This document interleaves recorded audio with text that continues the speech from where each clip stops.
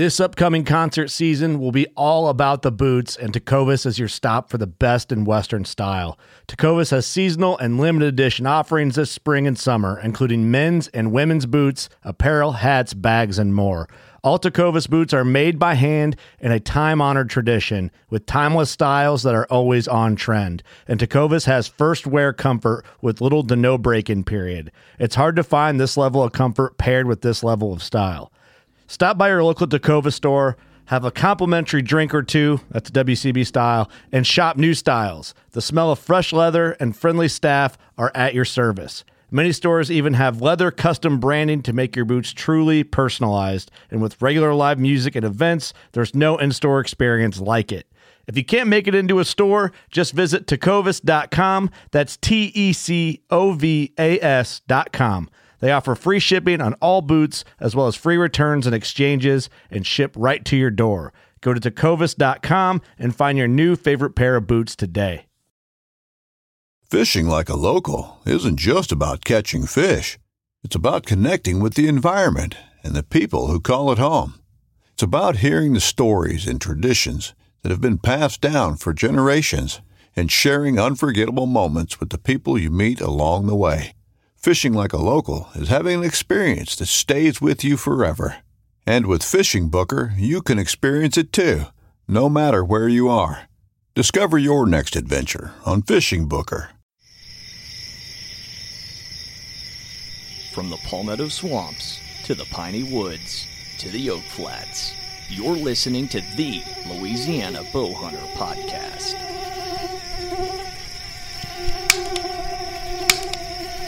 Come on.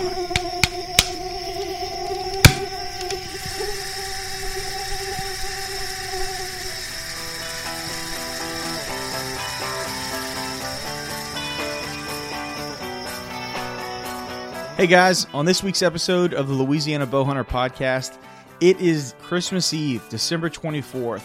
Merry Christmas, everybody. Hope everybody has a great holiday season and enjoys your time off of work and with your family. But most importantly, it's the rut. And it's the rut in some really hot places. A lot of places like Tensas Parish, Area 2, Northeast Louisiana are on fire right now. And if you're able to get out in the woods, we highly suggest it. This week's episode is all about the rut with Warren Womack. So we haven't talked to Warren about this current season at all yet. So this is an update on his season and also some rut tactics for him. So it's going to be a good episode for us. Before we get started, we need to give a big shout out to our sponsors, Steve German's Taxidermy Art in Westlake, Louisiana, and Cousins Smokehouse. Steve German's is the only taxidermist that's made it easier for you to bring your deer back into the state by having a separate drop-off point in Vidor, Texas at Ty's Taxidermy. So if you're headed east on I-10 coming back into Louisiana, you don't have to cape out your skull, drop it off at Ty's. They take care of everything else. And Cousins Smokehouse has 2 flavors out right now, traditional and cane fire, both excellent flavors. Both of them should be in your hunting bag this season. So be sure to pick up a bag while you're out in the store. Let's get on to this week's episode. You know, it's the dead middle of December right now. It's about a week before Christmas. There's a lot of places in the state that are on fire right now or about to be on fire in the next 2 to 3 weeks. That's right. Yeah, it's coming down to the boiling point right now. And so, I'm trying to find time to take off work and hunt and find places in new public land to hunt on the weekends, which is always kind of tough because I didn't get to scout much before the season. So I feel like I'm really behind. Although I did kill my second doe for the season last Saturday, and then I've killed a couple pigs so far this year. But as far as deer, my deer sightings have been pretty low. Anyway, the other thing I want to talk to you about is a mid-season update. Essentially, have you been hunting much? Yeah, but I don't have. I haven't. I've taken one shot with a bow on a deer, and I've seen 2 bucks the whole season. One of them was he wasn't a legal shooter in Mississippi. He come in from behind me, and I don't think I could have shot him if I'd wanted to. Yeah. And then the other one, I'd made a 5-hour hunt, and I got down at noon and bagged all my stuff up and picked it up and turned around. And I made eye contact with a buck standing there looking at me about 60 yards. Yeah. And then when we made eye contact, he blew out. But other than that, man, I and I hadn't hunted as much as I normally hunt. I'm really winding down, getting a little less every year, a less every year, and I don't have the places to hunt I used to hunt. So, I don't have a lot to talk about. You're talking about current stuff. Most of my stuff is hunting style and the good old days and stuff like that. Yeah, absolutely. Anything I'm not even close to having the hunt success in the last 10 years that I had, in my prime years and everything. It's just totally. Well, that's one of the reasons why I wanted to talk to you about this topic is, first off, I've been wanting to do another episode with you. I don't think up until today, I may not have conveyed that with you, but it's always been on my mind. And one of the reasons is your episode 3 is our most popular episode that we've ever put out. And it's, it continues to be every week. It stays in first place and stays in first place. And I think people continue to listen to it, even though they got all the other ones. Or oh yeah. That's the craziest thing about podcasts is that they're not serialized. Yeah. Meaning, it's not like a sitcom where they're all connected, and if you don't catch the first one, you don't know the storyline by the sixth one. Right. The relationship between podcasts and people listening to them is. Podcast is still a relatively newly accepted form of media, and there's a lot of people. I would say the majority of people in the U.S. don't listen to podcasts, but the people that do listen to podcasts almost exclusively listen to podcasts. Yeah, I don't listen to radio when I'm traveling anymore at all. I got my earbuds in and I'm listening to a podcast. And so going and coming to hunts and stuff. The really cool thing about it for me is that I can see where people are downloading the episodes. It doesn't show me exactly where they are, but it says what city they're in, what state they're from. And by the way, we're the number 1 Louisiana bow hunting podcast in Japan. That's awesome. We are the leading podcast about bow hunting in Louisiana in Japan, Israel, and Turkey. We have like about 12 downloads between those places. And can they hear it in their recognized language, or no? They get my convoluted half Southern accent. They don't get it any other way. So. Anyway, the other neat thing about the podcast is that people tend to scan their podcast app or Spotify or something. They're constantly searching for new information on topics that they like. And, for example, last week we did an episode on food plots and baiting and supplemental feeding. The week before that, we did one on swamp hunting. And so I really enjoyed the one with Greg. I've got a lot of personal time with him hunting hogs and stuff and these shoots, and at one time I considered him my son from another mother or something like that. It was just we were real close. He's an awesome guy. Yeah, he is, man. He did a great job. I was really proud of it. It was, what was funny? I talked a little bit about this on the beginning of that episode. I wish that I was recording at this point in time, but when I called him,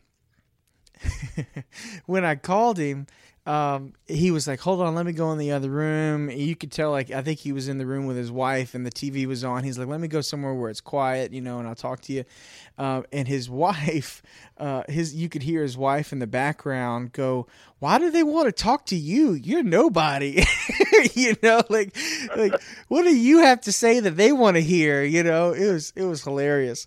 He could say a lot that a lot of people want to hear. I know that for sure. Yeah. That song is very talented. That was a really good episode. I enjoyed that. But back to my point about the podcast, what happens, one of the reasons why your episode is so popular is, and obviously because of you, who you are, how long you've been hunting. But what happens with the behavior of our listeners is they generally latch on to an episode that catches their attention. Okay. Maybe they don't find our podcast until episode 22. Maybe this is the episode that we get a first-time listener in. And so what happens is they come across Louisiana Bow Hunter podcast, and let's say they live in Ohio or Tennessee. They find a subject that they like, they listen to it, and if they like that episode, then they're like, well, let me look for some other ones I like. And if they listen to another one that they like, then typically what happens is then they go and they start from the very beginning. Okay, and then they start listening in order. But you don't catch people at the beginning because the first episode is 22 weeks ago now. And if they weren't listening 22 weeks ago, then they probably haven't been listening to every episode since. Well, I've listened to every episode except your last one. I hadn't got around to it yet, but I've listened. I enjoyed all of them. Thank you. I appreciate it. It's been fun, and it's one of those things where I highly debated whether or not we should do a podcast. What changed is that Facebook started massively limiting our audience. They started massively limiting our posts and our reach and who could see what we were posting and what videos we were posting. And the podcast is an effort to get off the teat of social media and to have something that I was technically in control of in a different form, that I didn't have to rely on an algorithm for a certain number of interests and a certain number of listeners. Anyway, let's get started. Yeah, well, I got, you used to ask me about my season and everything. I got all the stats right here. It might find it boring, but, the stats explain my woes more than anything else, I guess. That's okay. You want to know some of the neatest feedback that I've gotten from people? And I got this from 3 different people that don't know each other on Greg Raval's episode. Greg was kind of critical of himself towards the end. He goes, "Man, I wish I had more information to give you, but I'm still trying to figure out this swamp hunting thing." He said, if you wrote down 10 places on earth to bow hunt, I don't care what the other 9 are, I'm putting swamp hunting dead last. I don't care what, And the feedback that I got from that episode, I did have a lot of people that thought the peppergrass thing was funny. I did have a lot of people that thought that the episode was great. But some of the most genuine feedback that I got was, I struggle with the same thing. And honestly, it feels good to know that I'm not alone in the struggle. That, it feels, there's a comfort in knowing that somebody that's been hunting for 20 years plus in the swamp still doesn't have all the answers. And because of that, I'm not going to be as hard on myself, So, I thought that was really great feedback, because, it's one thing to have somebody send you a message and say, "Hey, like this week's episode, keep up the good work." But when people are specific and they feel compelled to write, you could say a thought out message of exactly how that episode made them feel, good or bad. I love that stuff. Yeah. That's when you're starting to really connect with people, and that's what it's all about. So, right. I enjoy having everybody on and all the episodes. Everyone's unique in their own way. You had such a good variety too. You covered a lot of different subjects, and most of it all pertain to Louisiana too. I try to keep it relevant and unique. Well, let's get started on this week's episode, Warren. So here it is. This is the week before Christmas. In fact, this episode will air December 24th, Christmas Eve, on Monday. And, like we discussed a few minutes ago, this is the hot and heavy rut period for a lot of the state. Area 6 is starting to get some decent activity. North Louisiana, the Tensas Parish and Northeast Louisiana is really starting to see a lot of daytime movement of bucks and things like that. And so, on this week's episode, I think a lot of our listeners are really interested in hearing some of the techniques and some of the behavior you witnessed from rutting deer over your hunting career. So, like you said a few minutes ago, you are a tactics guy. You are about the system and pick this tree, hunt this trail, that type of stuff. And so, let's have a good discussion on how can we arm our listeners with the best information for the next 3 weeks when they're putting in butt time in the stand, Right. I think that's a major factor, is putting time in the stand, These bucks, they're not like the bucks in the Midwest where they're real active in the daylight, moving around, chasing and all that. I think a good percentage of the rut in Louisiana, especially down in the southern part of Louisiana, takes place during the safety of the nighttime for them. You know? Just because they're a rut, they don't throw all caution to the wind. They're still careful, and and they don't get stupid just because they fall in a hot doe. I mean, they're not as cautious as they normally are, and they do move more, but still, you're not going to see one ever half hour you're on stand. It's just don't work like that. Yeah. But my particular reason for hunting the rut is I hunt pretty much the same way during the rut as I do when it's not the rut.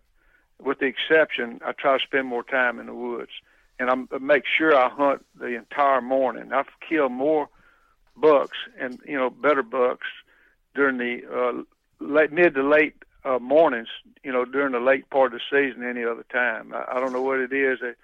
They traveling more during that time and everything. But when I get on the stand during the rut, I try to get there right at daylight or a little bit before daylight, and I'll stay up there until 1 o'clock at least, and then I might get down and relocate to another tree. But I think the most important thing is to spend as much time in the woods as you can during that short period of time. And we're not talking about a long time. We're talking about a couple of weeks, and then it's over with. It's dead, pretty much. Yeah. But and you want to be aware of where the does will spend most of their time at too, because that's where the buck's going to be looking for them. They know their habits, where they going, and where they've come from, and whatever, and they're going to be looking for those does. So if you got a place that's drawing does, it's a good place to hang out. I hunted a lot of creek crossings where the does cross and everything, and that old buck he'll parallel that creek in the woods probably 30, 40 yards maybe, and he's scent checking for does that's across that creek to get on the trail to go on. And what I'll do like that, if I got a straightaway on a creek somewhere between curves, I'll set up and put my back to the creek on the edge of the creek, and so I can glance to my left and my right and see if anything crossing. Plus, I'm watching those woods for that buck that's parallel on that creek, looking for those that have crossed by scent means, Yeah. And just hunt real hard. They still got acorns, nut-alls in some places, and the does are going to be at those nut-all oaks getting acorns, and the buck's going to be looking for them. It's just mainly put your time in. So you're focusing mainly on travel routes then, right? That's right. Flow areas, trails, general areas, just, you want to get where you can see as much as you can. I know that a lot of it goes on thickets, but you can hunt transition lines between kind of open hardwoods and privet hedge thickets, stuff like that. But you want to be able to cover as much ground as you can. And, of course, I'm speaking of gun hunting too, as well as bow hunting. And then if you can have observatory stands watching, you can move in, to better yourself with your bow hunting chances. Yeah. Now, when you're seeing buck movement during the rut, like let's say you're in an observation stand and you see a buck that's crossing through pretty clear open woods, during the day, obviously. Do you think that he'll repeat that over and over, or is that like maybe a one-time pass through that area and he's just kind of roaming all over? Well, I'll give you an example. I was hunting one particular place during the right at the first part of the rut, I guess you'd say. It was just getting started. And I saw a deer 3 different days, and I killed him on the 4th day. And I kept moving. He's chasing the doe. The first day I saw him, he was out of range. I was bow hunting. He was about 45 yards, and he chased his doe through. So my next hunt, the next day, I moved over where I saw him, and I moved 4 times like that. And the 4th time, I called the doe. She was scoring. I called to her with a bleat, and she veered my way, and he was following her. And then the buck stopped, and she come by me, and she went back, and he cut the angle off of the bearing. In other words, he went straight shot to her instead of following her tracks into me and then going back out. And I think I shot him at about 25 or 30 yards, something like that. Nice. And that was the 4th day in a row I'd seen him in that same general area. He was just getting like further to the south each time. I had to keep moving to the south to catch up with him. Now, when you're technically, hunting does and they're walking bait, that's right. You've got to be pretty cognizant of course, not getting busted by them. I know that sounds really obvious, but the reason I'm saying this is I killed a doe on Saturday on public land, and it was the damnedest thing, man. I've said this a few times on the podcast, and I've probably said this 100 times just about deer hunting in general, but it's like that damn thing took a portal in front of me. It just, all of a sudden, 24 yards in front of me was a doe. Just blam, right there. And let me tell you, I was not in an area where you could sneak up on me. Right. I was hunting the downwind side of a pine thicket, and I was in dropping oak trees on some hillsides, but it was wide open and no underbrush at all. And so it was a transition area like you were talking about. And I was about, I don't know, maybe about 30 yards from that thicket edge. And that thicket edge was on top of a ridge, and I was starting to go on the downslope of the ridge, but I wasn't so far down the ridge where I'd be too low for a deer to see me when I climbed up in my tree if they were on top of that ridge. Right.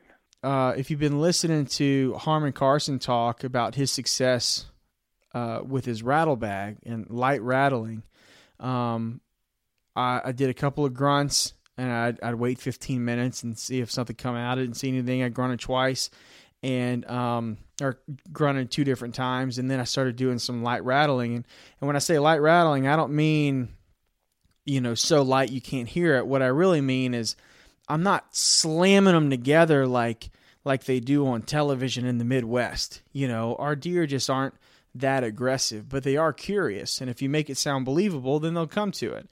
And so I did some light rattling, and then I grunted one more time. And I was kind of in I was in a bare oak tree. All right. Maybe about 18 inches around. And when I'm on a bare tree and I don't have any cover around me, I like to stand up in the stand. I don't like to sit down. I like to be as close to that tree as possible. I'll stand up and I'll lean against it, trying to break up my outline a little bit. And I'm looking behind me. And by the way, I set up in the dark on an area that I scouted before. I didn't have any trees marked. And I set up in the dark, which I hate doing. And this is the first time I've ever killed a deer, setting up in the dark at daylight, killing a deer pretty much. And I got blown out by 3 deer when I set up. They were all downwind of me down that ridge. And I was like, man, there's no way I'm going to kill anything today, right? And this deer morphs in front of me after I started doing some light rattling. And the thing that was really crazy to me was it wasn't – I went to go rattle again. And I when I'm doing light rattling, I'm not like slamming my hands together. I'm really just kind of, grabbing the bag a little bit, just like grabbing it like a quick, kind of like if you try and clap one-handed, right? Right. Imagine if you tried to make a clap sound one-handed, kind of doing it like that. And turn the volume down. Yeah, turn the volume down a little bit, and it's not too aggressive, but it's still realistic. And I did it one time. It went clank, and I looked to my 11 o'clock, and there's a doe looks right at me. And I'm like, where did you come from? I have been looking that way for 20 minutes. And where did you climb out of the tree? Do you have a tunnel? And so she looks at me, and I don't want to say she's a mature doe, but she's certainly big enough to shoot. And so she stands there, she looks at me, she does that head bob thing, like up and down and kind of to the side. And I was like, oh, it's game over. And then it's like 2 minutes she's looking at me, and I'm still as still could be. And she's upwind. She can't smell me. She sees something. And I just don't move. I sit there, and we have a stare down for a little bit. And by the way, I'd grabbed my bow, and I'd slowly risen in front of my face and had my bow in between me and her. And I clipped in, and I remember saying out loud to myself, I was like, look to your right for half a second and you're dead. If you look to your right for half a second, you're dead. And so she keeps head bobbing, and she, when they're not quite scared enough to run off, but they don't know what you are. They do that light stomp, Yeah. She's not alerting what's around her, but it's almost like a reflex, a defense mechanism. Yeah. And she's doing a light stomp. And I say again, I was like, look to your right for half a second and you're dead. And right about that time, I hear burp behind her. And I was like, there's a buck behind her. I can hear him grunting.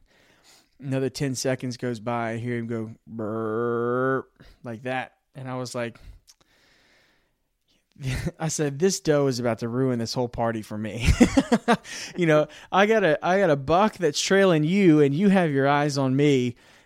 This is a tough situation. And, so she, after he grunts again, she takes a step backwards and turns broadside, but still looking at me. And then she turns to look back where he was, and I draw.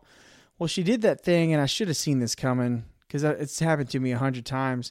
You know when they look away for a split second, and then they throw their head back at you real quick to try and catch you moving? She did that, and I was coming to full draw. And I had my pin on her, but I didn't have my peep sight lined up yet. Because I don't know if I told you or not. I'm hunting with my compound again this year. I can tell from this story. Yeah. Yeah, I'm sorry, Warren. Hey, no problem. Nothing to be ashamed of that. I hunted a lot with a compound bow. Yeah, I mean, I decided I'd like to kill something this year, and so I picked it up. But right before I got my peep sight set, like unconsciously, I hit the trigger and I shot low and I scraped her brisket. And when I scraped her brisket, she ran 20 yards. So now she's about 35 yards away. And now this buck, I can hear him really well. He's coming. And she's standing there at 35 yards looking dead at me. I load another arrow and she's stomping hard, but she's still not blowing, which I can't believe that she's not blowing yet. And so she turns broadside to like tuck and run. And when she does, I shoot. But it's the only time I've ever had a deer that dropped its head and turned towards me to run away. And before my arrow got there, and I shoot a very fast bow at 324 feet per second, I shot her and she dropped in her tracks. And I didn't understand what happened at first. I thought maybe I spined her, and I was like, no, I shot. I know that was a good shot. And when I walked up to her, her head had moved in front of the arrow. I don't take headshots. I don't mess with that stuff. And it had gone in the top of her, like behind her her right eye, and come in the base of the back of her skull. Come out the base. She must have looked back or something just when the arrow got there. It was crazy because it wasn't a fumbled shot like the first one was.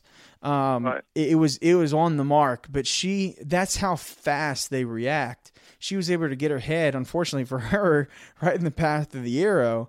I couldn't believe it. I couldn't believe it. But so she dropped in her tracks right there. So now I have one Womack arrow about 20 yards in front of me, another one that is laying on top of a deer 35 yards out in front of me, and then I couldn't have written this any differently. 30 seconds later, really nice 8-point walks out finally. And I guess the commotion from her trying to kick off and then dropping in her tracks and that thump kind of enticed him out. And so he came out to 55 yards and then came into 50 and then got to 48, but he was circling around her. He saw her laying there, unfortunately, and saw that Womack. And how close was he to her? He was about, so he was at 50 and she was at 35, so 15, 20 yards. In the same direction, basically? Yep. So it was me, doe, him in a line, right? So okay, I got you. The doe was directly in between me and him. And when he saw that, he started skirting to my left, going from my right to my left. Yeah. And he got to about 48 yards, and I put the pin on him, and I couldn't stop him, so I didn't get him. But he's still out there. I'm going to try and go get him again. But it's that was a tough situation because soon after I saw that doe, I knew the buck was coming, and I knew he was coming for her. Problem was She had already seen me.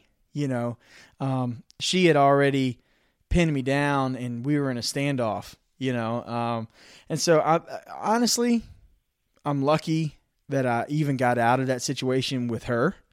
And I don't really think I blew anything with that buck. He ended up kind of trotting off, but he never blew or ran. He was like, this isn't right. Let me get out of here. So, that was an interesting situation to be in with that doe, but, I normally would not shoot a doe during the rut, but she was about to be a very unwelcome tattletale.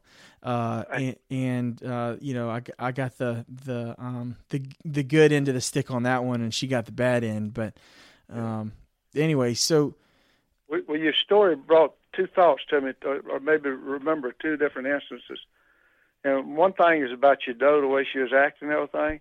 I've noticed through the years that deer like to confirm one sense they realize about you with another one. In other words, if they see you and you got camouflage on and you're not moving and you're not upwind of them, well, they're curious, especially if you're staying still. They know you're there, but they hadn't figured it out. Well, they want to confirm with sight, with sound or scent. Yeah, that's a great point.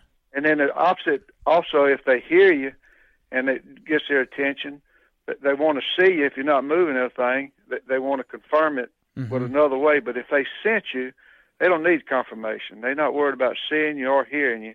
They found out what they wanted to know. And then on the other thing is, with the buck was looking at the doe laying on the ground.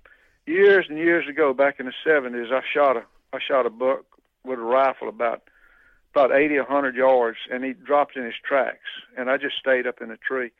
And within the next half hour, they had, I think it was 15 deer come by, and it was just like paying respects at a coffin, at a wake or something. Wow.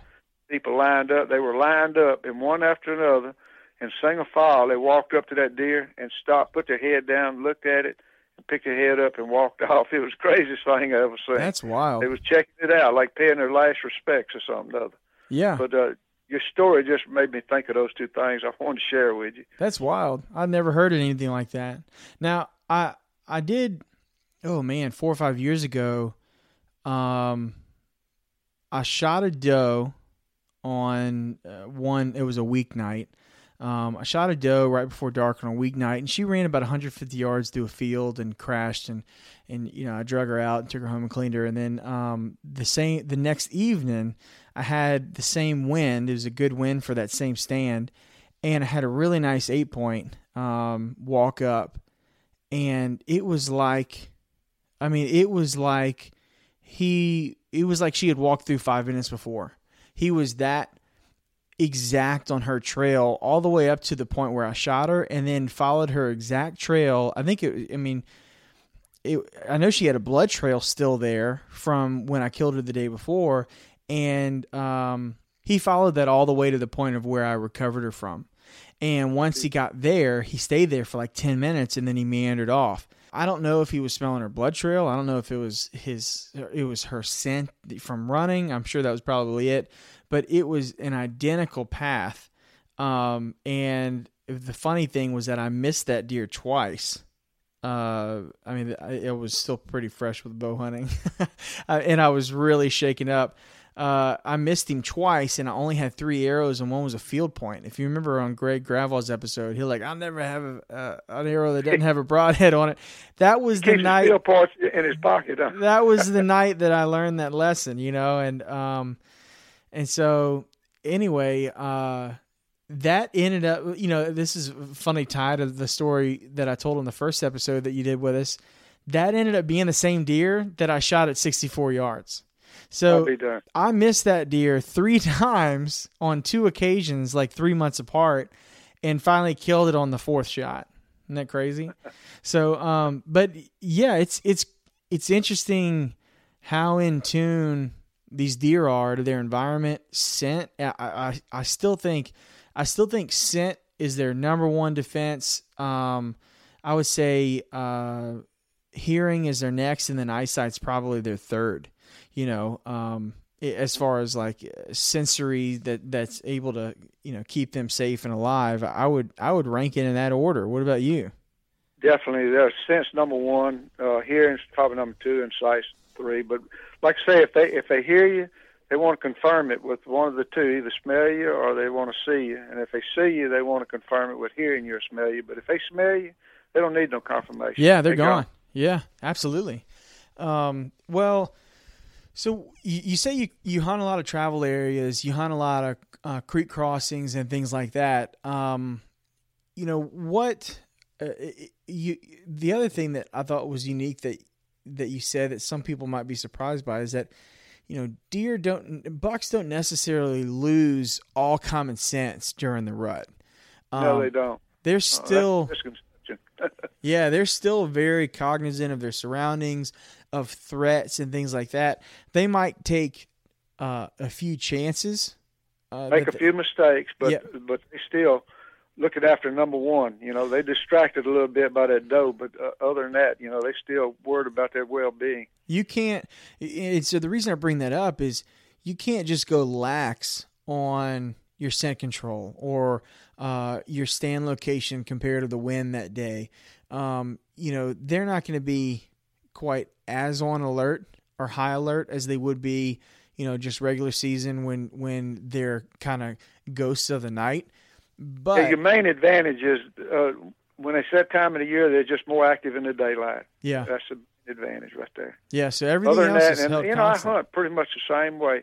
I'm known to hunt oak trees and everything, but believe me, I've killed a lot more deer out of general areas than I have any other way. I got it all wrote down. I know exactly how many deer I kill on oak trees, what kind of oak trees, all that. I know exactly what it is.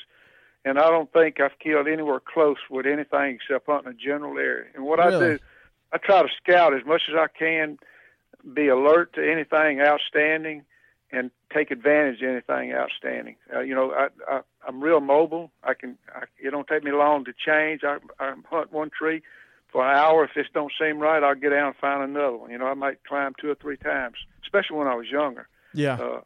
But I want to take advantage of the best opportunity that I can find through scouting. Yeah. Whether it's during the rut or during regular season, early season, mid season, or late season. Just take advantage of what you think is your best opportunity, and let the opportunity and advantage that you find make you hunt instead of you making yourself. Yeah, and I would say that especially during the rut and peak daylight activity times of the year, like we're coming up on, it really is about how much time you're in the woods. Absolutely, it's right place, right time. Don't make a mistake. Yeah, it's kind of the law of large numbers. I tell you what I did about 3 years ago. I was in an oak flat, sitting out about 30 yards from a privet hedge thicket that ran. The oak flat was on one side, it had a creek on the other side, a ditch-like creek on the other side, and those deer were funneling through on that edge. And I had some does come busting out one end. I'm looking 150 yards down this line. I was gun hunting. I know this is a bow hunting program, but this is just what happened, and it can happen. But just to show you, you got to take your first shot when you can. You can't wait. And all out busted this real nice buck. He's probably 18, 19 inches wide, and had 2 more bucks behind him, and it was after this doe. And he stopped at about probably 90 yards. I had a 308, had a real good scope, everything zeroed in, had the hammer cocked back, and I put the crosshairs on him, and he was about, like I say, 100 yards, give or take 10 or 15. And I said, I'm going to wait till he gets closer. I watched where the doe went. The doe passed 35 yards from me. Mm-hmm. And he was out there hunting. I said, I'm going to shoot him at 30 yards instead of 100 yards. Make sure. I'm a bow hunter at heart, and anything over 50 yards seems like a long ways. I don't care what I'm shooting. Yeah. And anyway, he started running, and he followed exactly where the doe was. He stopped 3 times, and each time they had a tree blocking his shoulder and his vital areas. I never did get to shoot at him. Never saw him again. The other 2 bucks come back, circle back, and a half hour later, and I didn't want to shoot them after seeing him. Yeah, absolutely. Don't want to ruin that one. I don't care what the situation is. The first very possible chance, you got to end it. You got to end it. You can't wait for something better. You got to, if it's any opportunity at all, any chance at all, you can put him down. You got to do it then. The longer you wait, the more stuff can happen. Absolutely. Well, you said you've got some stats on, where you've killed deer and over what areas and stuff. Do you have those available now? Yeah, I do. Let's go over that. I think we'd be interested. We always love hearing your stats. This season, just for this season, my season stats this year. Sure. Let's talk a little bit of mid-season update a little bit and what you've been seeing. I'm almost embarrassed to talk about it. Everybody's got to understand that I'm be turning 75 in February, so I don't have the mobility I used to have. I can't hunt as hard as I could, and I'm not near about the hunter I was at one time, but I've slowed down a lot this year for different reasons: weather, personal commitments, family commitments, and this, that, and other. But total this year, I've hunted 22 days, which consisted of 19 morning hunts and 7 evening hunts. That's 26 total hunts. And I got 87 and a half hours on stand. And I made 14 bow hunts. I had 6 deer sightings, and I had 38 hours on stand. And I only got one bow shot, and I missed her. It was a doe, and she kind of squatted under my hair at 11 yards. And then I made the last bow hunt I made was my 2,106 bow hunt. And 2,106. What'd you say? I'm sorry. You said your 2,106 bow hunt? Yeah, the last bow hunt I made this season was my 2,106 bow hunt. Wow, that's incredible. Now, I don't believe many people can tell you how many bow hunts they made. No, but that's it. That's what it is. But anyway, I only made one primitive hunt. I saw 6 deer on that, and I was on the stand for 4 hours. And then I made 11 gun hunts and had only 7 deer sightings. And I passed on 2 deer I could have killed. I didn't want to kill. It wasn't what I was wanting. And I got 45 hours on stand and no gunshots at all. I made 12 bow hunts. I didn't see a deer. I made 7 gun hunts. I didn't see a deer. And that's 19 hunts I made out of the, how many was it? It was 26 that I didn't see a deer. And then I saw 6 deer in October from the stand and 1 while I was on the ground. November, I saw 10 deer from the stand and 1 on the ground. And this month of December, I've seen 2 with 1 on the ground. So that's a total of 21 deer, total with seeing from the stand and on the ground. On the ground, I was walking, traveling, basically. Yeah. Gotcha. I've hunted 1, 2, 3, 4, 5 different areas. I hunt with a woodpecker drill. I've drilled 16 different trees, which is usually about 23 or 24 every year. So that's slowing down. I've made 12 hunts with my saddle and my Predator platform. I've made 10 hunts with my lock-on and rock climbing harness. Yeah. And I made 2 hunts with the combination of the saddle and the lock-on. Excuse me. And I made 2 hunts out of a ladder stand. Very cool. That adds up to the 26 hunts. And made 11 hunts in October, 8 in November, and 7 in December. And then I got my daily hunts and my times and all that and where I was at. So that gives a little idea of some of the stats I keep on my hunting. Yeah, that's incredible. I've been doing that for 50 years, so I got it all wrote down. My favorite part about seeing your stats when we came to your house was that you have a whole page that's written on the back of an original David Duke campaign sign. Not that's like right. Legitimate David Duke campaign sign, and then on the back of it is 50 hunts or something like that. It was hilarious. It was 4 months of hunting. 4 months, yeah. I think that was that probably the most authentic I would get a sheet part. of poster paper and I'd square it off, make 4 equal squares. It'd be October, November, December, and January, and then I would draw the months in there from first of the day of the month to the last day of the month. Yeah. And it's a big calendar like blocks. And I wrote everything in there. I wrote how many hunts I made, what times I made hunts, what I saw, how many deer I saw, what time. You saw it. It was just all the details on there. Yeah. I think it's awesome. And it's impressive. David Duke, I don't know. I guess I didn't have a chance to pick up some poster paper, and I don't know where that sign come from, but anyway, it worked out good for what I used it for. Oh yeah, absolutely. One of the questions I had for you was if you still favor your saddle as much as you did last time we talked. I do. I sat in it. Let's see, what's today? Wednesday. I sat in it 5 hours yesterday morning. I sure did. That's great. I sat from 6:30 to 11:30 on stand with it. It was just as comfortable as I could be. Nice. That little platform, I started off with a ring of steps. Had those mirror steps on a strap. Yep. And I really didn't like those. I didn't feel comfortable sitting on them, with my feet on them and everything. And it was more difficult to move around the tree for different shots. But that little Predator platform that Tethered Nation puts out, it don't weigh but 2.7 pounds, and it's like the bottom on a little lock-on stand. And man, I could shoot all the way around the tree. I could hide. That deer I passed on yesterday, it came in. It was real foggy yesterday morning, and I had my rifle hanging on a hook right there by me, and the scope was open. And I guess all that fog and everything settled down on the top lens of my scope, or the front lens of my scope. And I was sitting up there. I got in a tree, 6:30, a little before 6:30, and about 10 minutes after 7, I seen move it out in that privet. I just saw one little movement down that privet edge. And I said, man, what is that? And I got to looking, and it moved again. I said, that's a deer. And not knowing what it was, I just knew it was a deer. I got my rifle up and got in the scope, and I couldn't see a thing, man. It was all wet and blurred and all that. I said, oh, no. I kind of panicked a little bit because, you don't get a big window of opportunity on these things. He could have blew out there in a second, been a trophy buck or something.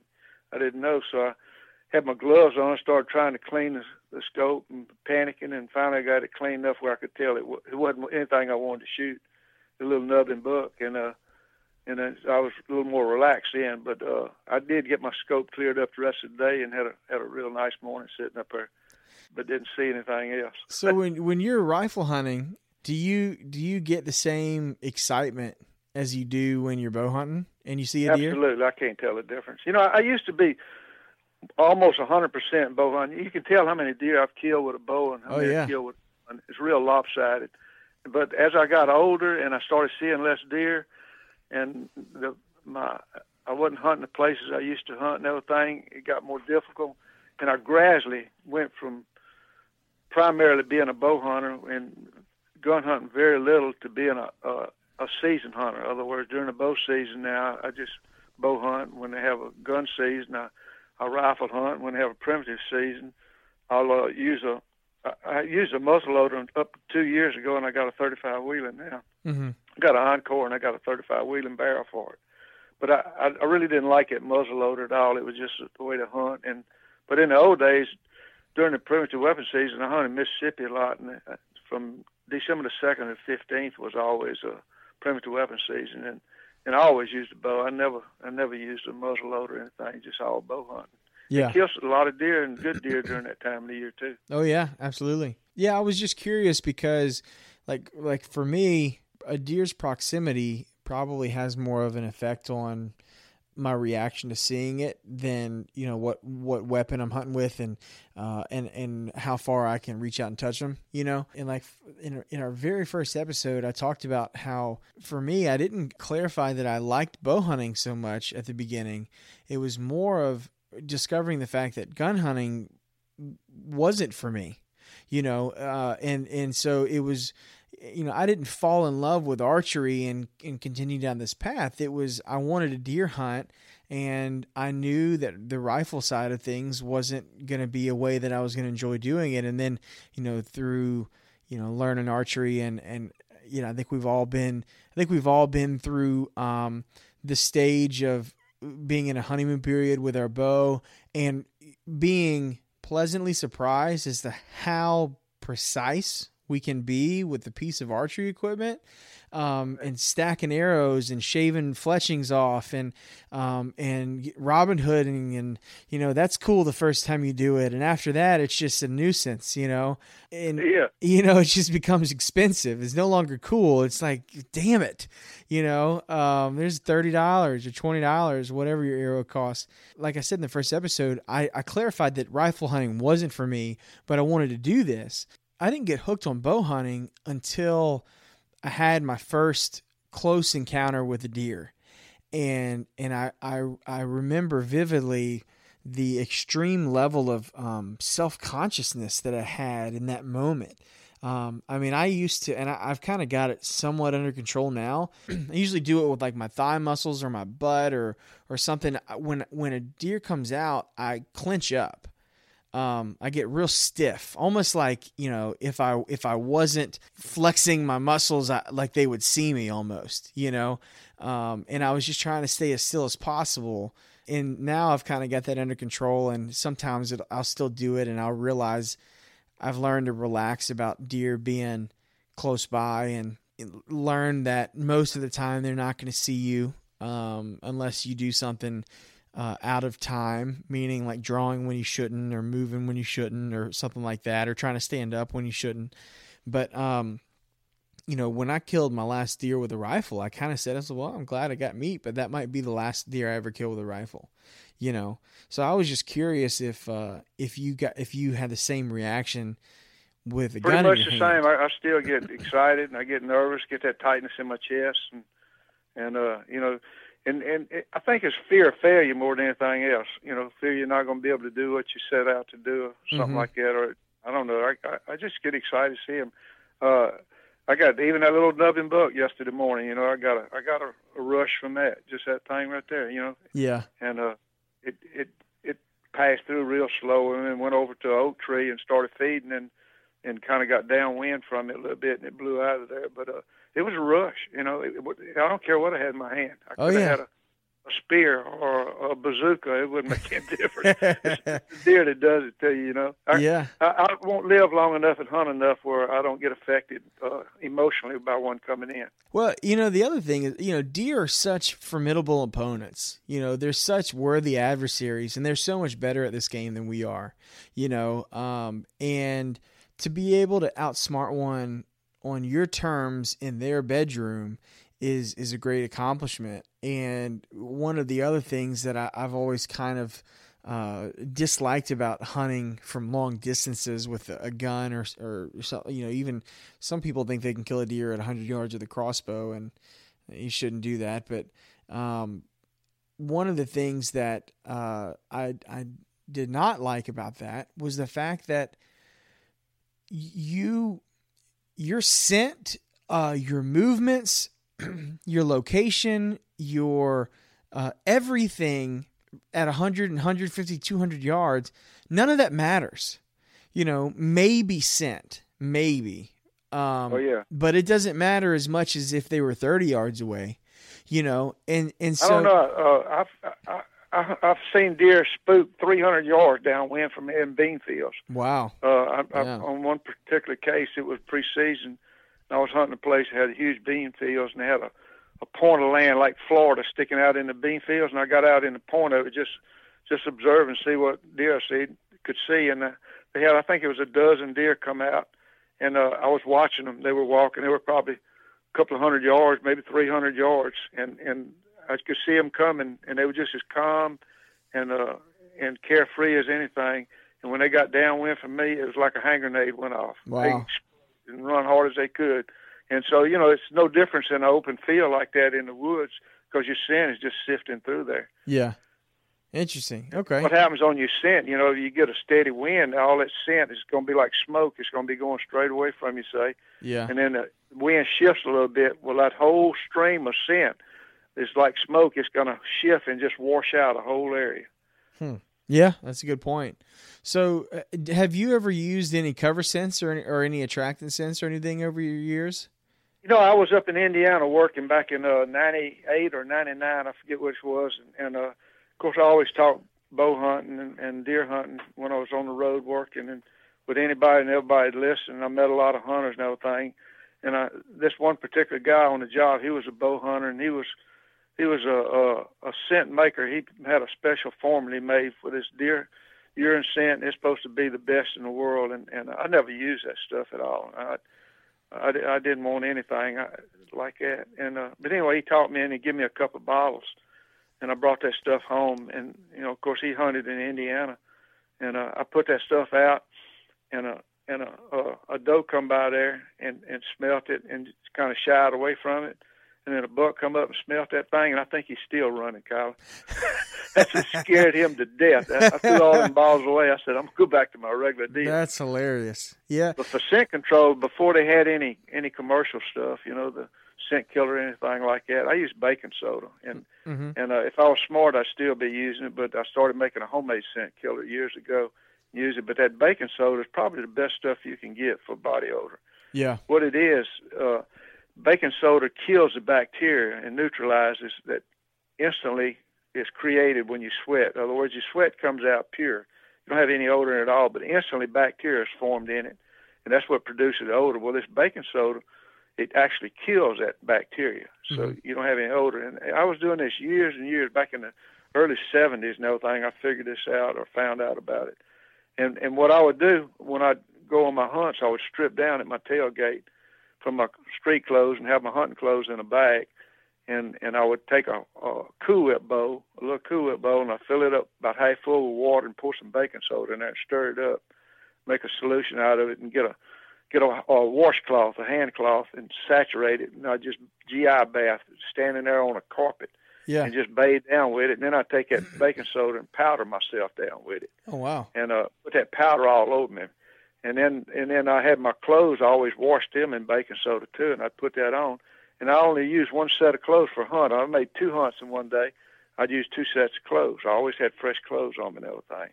And it made a world of difference. And then a few years later, we tried smoking ourselves. A friend of mine had read or heard about a guy up north that run a trap line, and scent is real important on those trap lines. And he would build a smoke fire where it's mostly smoke more than fire, and he'd saturate himself and his clothes with all that wood smoke.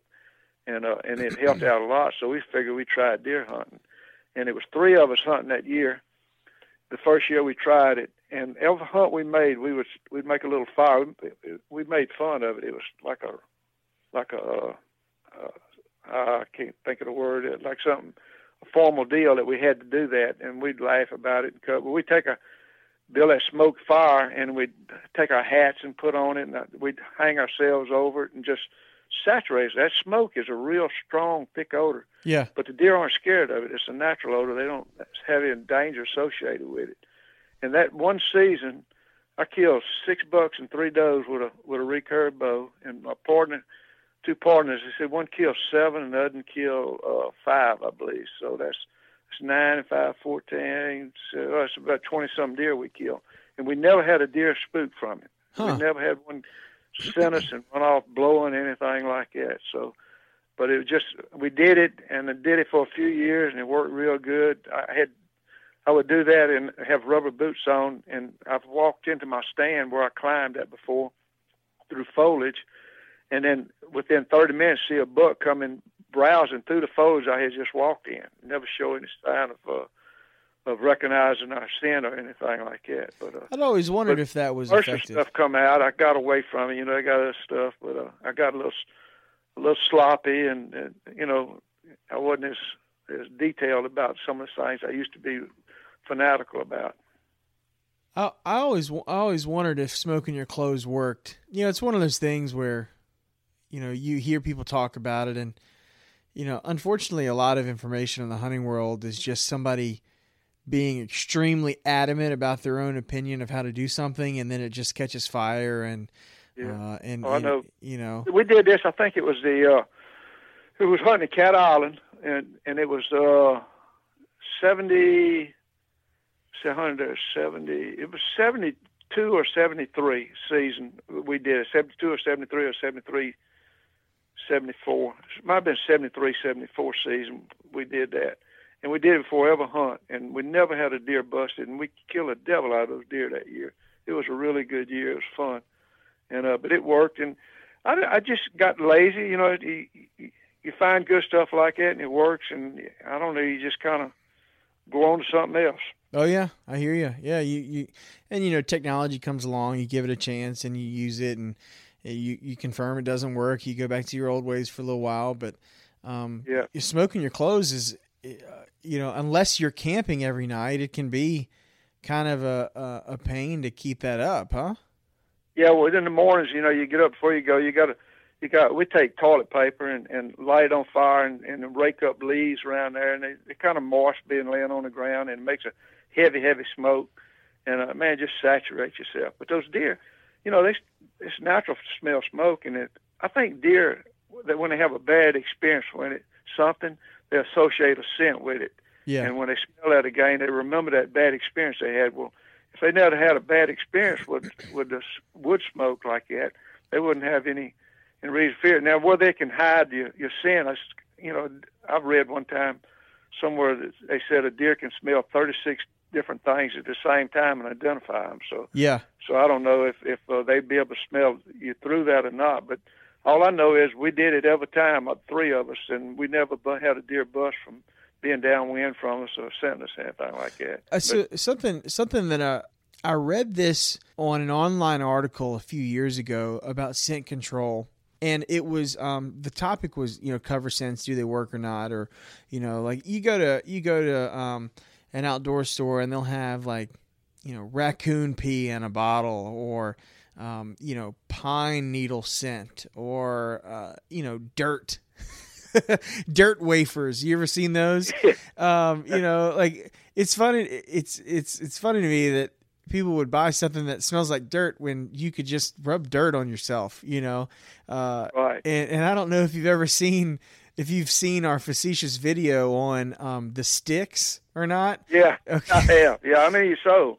Well, we've legitimately sold 5 packs now, which is way more money than anybody should ever make off of some sticks. That's right? amazing. I didn't think you sell any. But it's not it's obviously a joke. It's a joke about just the ridiculousness of some of these hunting products these days, Right. And so obviously I spent an embarrassing amount of time making that video with Barrett, and we're real, and Locke helped out a ton on the editing and all that stuff, and making it what it is today. But it proves that in today's day and age, the product oftentimes doesn't matter that much. It's how it's sold to you. It's the marketing, right? And so this was something I wanted to take it too far. I wanted to make a product. I wanted to physically make a product. I wanted to,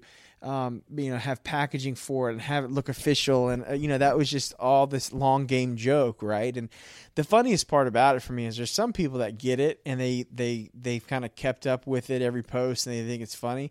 There's other people that, some of these comments on the internet are like, why wouldn't you just pick up sticks? Why would you pay $20? They think you're serious. Yeah, they think we're dead serious, which is the best part. That's the best part, because then the people that know it's a joke get to, kind of poke fun at that person. That's the best part. But well, look at all the stuff people sell. It's not quite as ridiculous as that is, but still ridiculous, and they sell a bunch of it. Yeah, absolutely.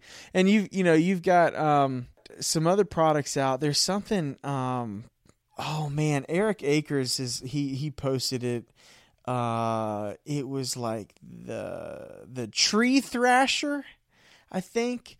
It's like half claw, half spring with a grocery store bag inside of it, and it's supposed to mimic the sound of a deer aggressively rubbing a tree, right? There's another one years ago that I wish was a joke, but it was actually a legitimate product called the Acorn Cruncher.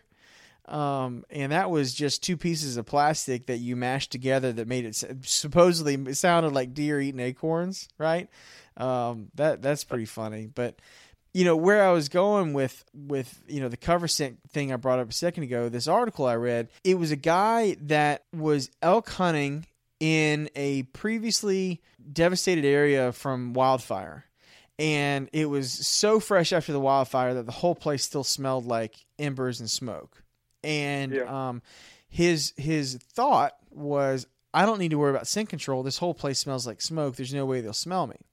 Well, he had he had an elk come out downwind from him and bust him at, 200, 250 yards. And he was just blown away by how could that elk smell me with all this other smell around. And he came out and he described it. He goes, what I've discovered is, he goes, I really think that deer and elk and cervids, they smell the way that we see tiny, minute differences in color and pictures. And like, for example, if you had a white sheet of paper and you take a red pen and you just put a single dot, not just touch the tip of the pen to the white piece of paper, that's right, where your eye's going to go, is to that red dot, because it's different. And the white paper in that comparison to this guy hunting in the wildfire area, the white paper is the ember and the smoke smell, and the red dot was him. And ultimately, deer and elk and cervids, they become normalized to a smell, even if it's extreme. And what happens is when a new smell is introduced, and what we would think naively, we would think that it gets all mixed in and there's no way he can smell me. The reality is it's almost like layers. Our smell is on top of that normal smell that we think is abundant. And so in your smoking instance of smoking your clothes, that's probably one of the few times I've heard of a true cover scent working, only because, for two reasons. Number one, it's a non-threatening scent, but number two, it was so strong that it actually did overpower your human scent.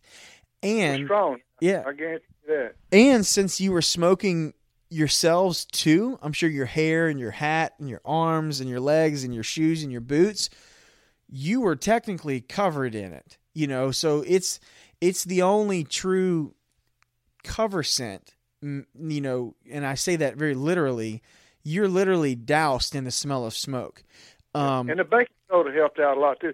I remember going preseason scouting and everything in September. You know how hot it is down here. Oh yeah. And I'd be gone for a couple of days or whatever, and come back and I'd step in the house and I'd ask my wife to smell me. She said, "What do you mean smell?" I said, "Well, smell me, see if you can smell any odor on me."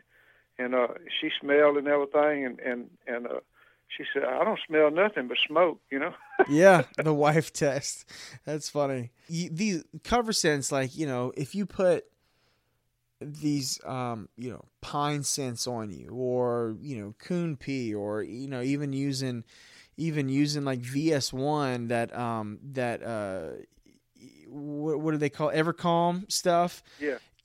If you put that on you, that doesn't mask the whole scent of you as a person.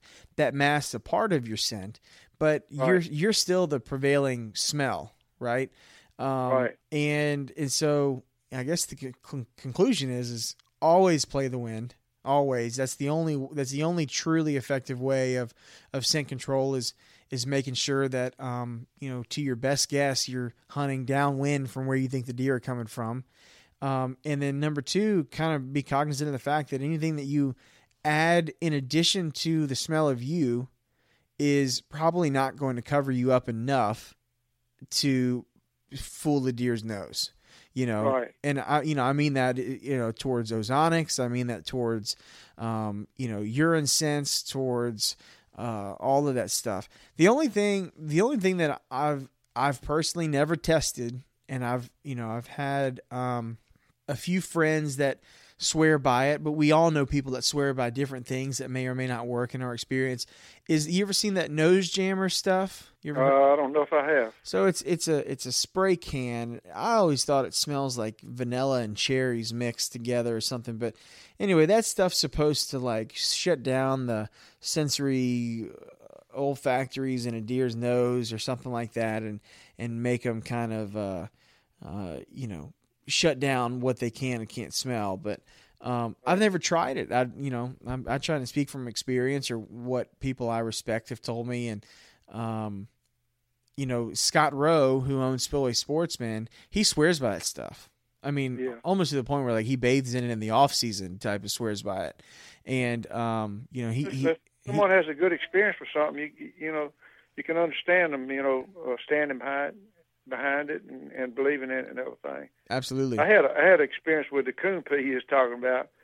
I got a hold of some one season. I said, I'm gonna every time I get on stand, I'm gonna use this stuff. I'm gonna get some Q-tips, and I got some Q-tips, and I dip both ends of the Q-tip, and I'd thump it as far as I could in front of me and on each side of me, and then I'd dip another one and put on the edge of my stand.